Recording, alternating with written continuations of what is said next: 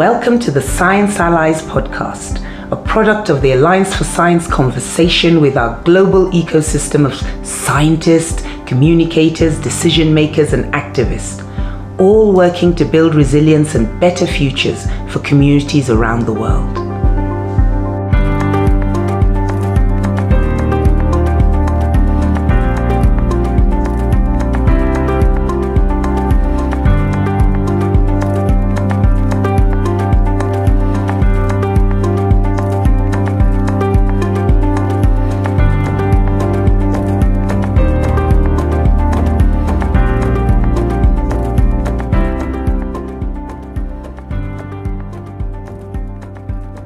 Hello everybody, welcome to Science Allies, and this episode is recorded in Lusaka, Zambia. We are actually in the offices of the Hesida Group, and I'm here with Riaz Mullah, who is the Director of Food Secure Africa.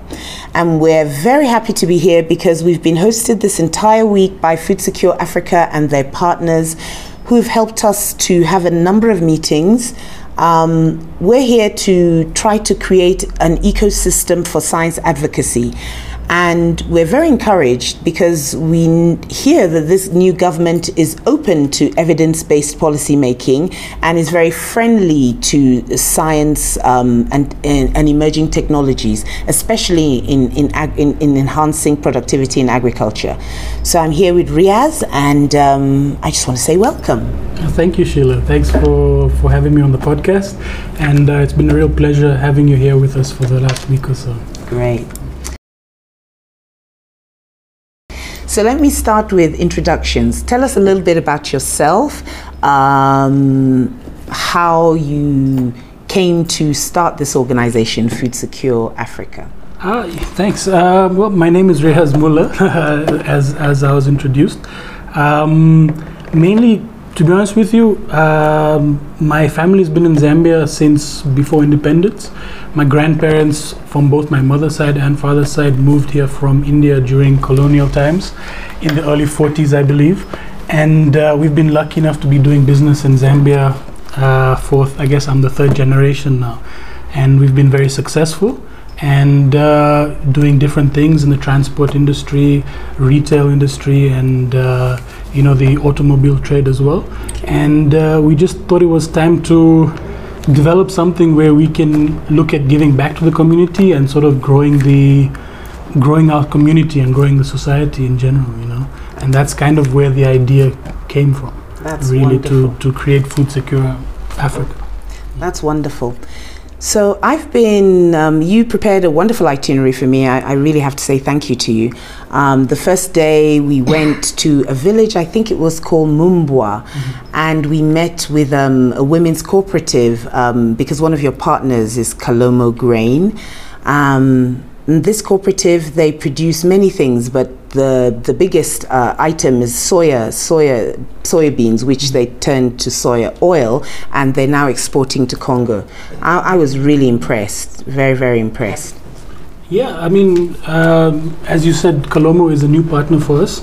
As you know, as Food Secure Africa and as the director, it's a new field for me. So I'm kind of coming in as, I wouldn't say amateur, but as somebody who doesn't have the experience of how things go just yet. So it was important for us to develop partnerships with people on the ground, especially, yes, who are doing work already on the ground, and to see how we can assist them and how we can help them grow and raise their profile as well. And the director for Kalomo Grain, Sarah, was very, very inspiring. I think I think you said yourself as well when you met her. Yes. And it's been a pleasure to know her and to find out more about her project and to help see how we can help develop that project as well. Yes.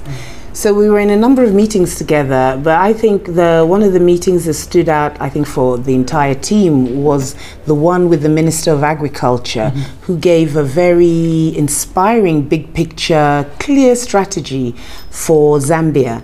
And what was particularly inspiring was how they put smallholder farmers at the heart of this innovation strategy. And it's not that smallholder farmers haven't been at the heart of everything. He was clear that they always have been. But the problem has been the level of productivity has been historically low, and is even lower now because of challenges with inputs like fertilizer because of the ongoing Ukrainian war. But what was interesting was he was talking about smallholder farmers being paired in a kind of farm blocks, he called it, so that smallholder farmers would be around commercial farmers so that they could develop an ecosystem where they would be sharing expertise, inputs, and would become much more connected so that their level of productivity would begin to rise, because hopefully there would be a lovely cooperative shared learning just by being in this ecosystem. I thought that was really great. Is there anything that stood out for you in that conversation?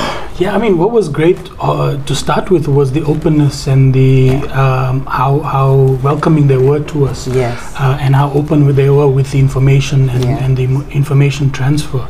And like you said, the clarity of thought and the clarity of plan was very inspiring. And yeah, I mean, the information they gave us just to see how much potential Zambia has in terms of agriculture and how much is actually being used. I think it was only 16%. I think they mentioned of the land is actually being used in the right way. Means that there's so much potential to grow and so much potential for people to raise that profile and grow the economy in that segment. So that kind of looks, you kind of see the opportunity there. Yeah. You know, and as you said, the idea of using larger commercial ventures to feed into the smaller stakeholders and to transfer that information and to educate and hopefully help raise their yields and to help raise their production. I think that's the most important part, because you can talk as much as you like, but to hopefully enact is where hopefully we can help. Yes, and then the other really interesting meeting was, I think, the next day, where we met with the scientists, and then we met with the Zambia Agricultural Research Institute and the seed certification. And one of the things they said was about how farmers were just unwilling to use new varieties that are already out there, much less the ones that are being now engineered to be higher yielding. So there's a lot of work to be done in showing farmers that there's solutions already just on their doorstep, in just changing the varieties of seeds that they use, but also in being able to understand their soil type, their environment, what kinds of inputs can optimize yield. That for me was a great meeting. Yeah, I mean, what they mentioned was that probably their biggest challenge is getting out there into the field and getting that information out there to the people who need it. And that people are still using techniques and methods that are decades old that don't necessarily need to be used anymore with advances in technology, the new types of seed available.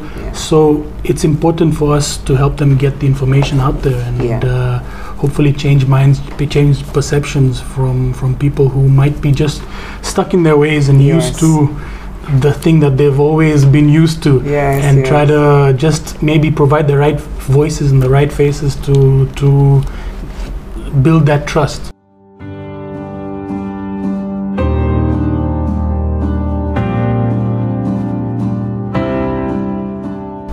And to say, okay, these methods are proven by Zambians and we can trust it, and we can say, okay, this is something we can use and try, and hopefully that will raise their yields. So let me ask you a question, because you've lived here in Zambia all your life. Have you noticed changing weather patterns? Have you noticed that climate change is how's it for you in your experience? Yeah, I mean, we have noticed over the last few years, changes in climate patterns. Sometimes rainy seasons have been shorter, sometimes they've been longer, sometimes winters have been colder, some summers are a lot hotter and a lot drier than they used to be. Even now, as we speak now, it shouldn't be this hot, I think, in Zambia. So everybody you speak to will tell you that this is unseasonably hot at the moment. We're supposed to be in that middle ground, but we're already in plus 30 degree temperature, which is mainly for end of September, October in general. So you do see that, and we used to have issues on power, electricity before, because we used to rely a lot on the dam and water levels. Thankfully, that has been eased a lot because of certain developments in the industry, but you do notice those changes.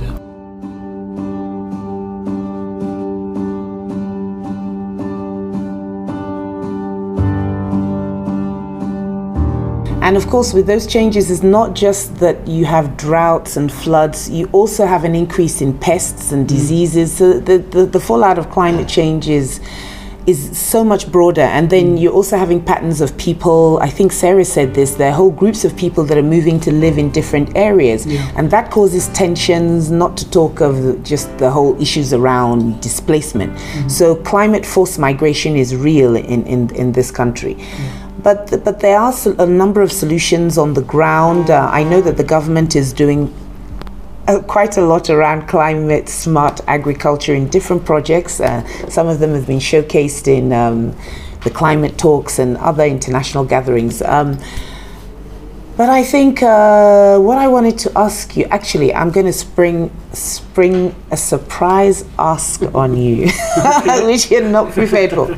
So we at Alliance for Science have an innovation which has been very successful in North America, across America. We have a food cart. It's called the modified cart, and what it does is it goes to malls and it goes to certain meeting places, and we take the modified papaya, modified pineapple, apples, and we just ask people to taste it, because there is this inherent fear about GMOs and anti-GMOs and foods, as if something terrible is going to happen if you eat it. But the minute people taste it and begin to talk about the food, things shift quite rapidly. So we found it to be very successful in just meeting people where they are.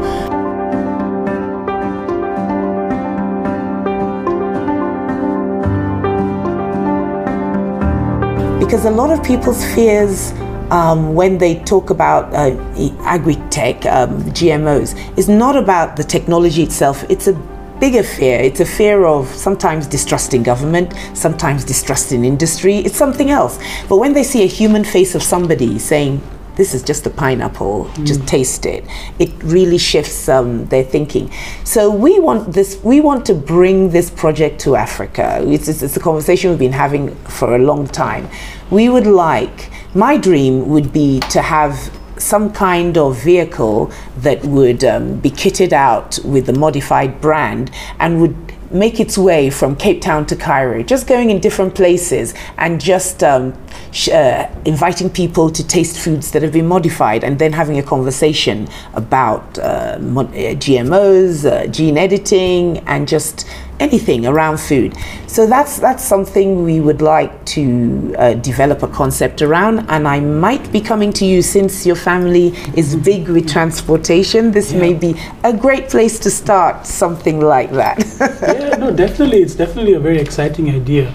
In Zambia, maybe years gone past, just talking about GMO would have been a scary thought. It was so politically motivated, or people had drawn such strong lines for anti-GMO, and they had this perception of GMO being so bad for you, and so many things like that. But as we've seen in the week that we've had, that perception is changing, and especially in the science community, it seems that information is slowly sort of trickling into the layman and the community as a whole, and people are being more receptive to GMO products and gene-edited seeds and stuff like that.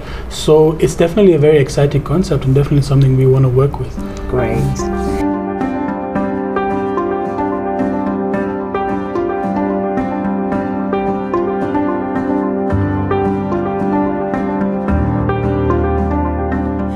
close. Thank you very much for your time. But I want to ask just one question, because you are what I would call an agripreneur, but you're also somebody who I can see has a heart to be a philanthropist. And one of the great philanthropists who is driving a lot of change is Bill and Melinda Gates. So if you were tomorrow to wake up and find in your bank account something like $20 billion, Okay. what would you do? Oof, that's there's a lot of things going through. Okay, after your initial thoughts.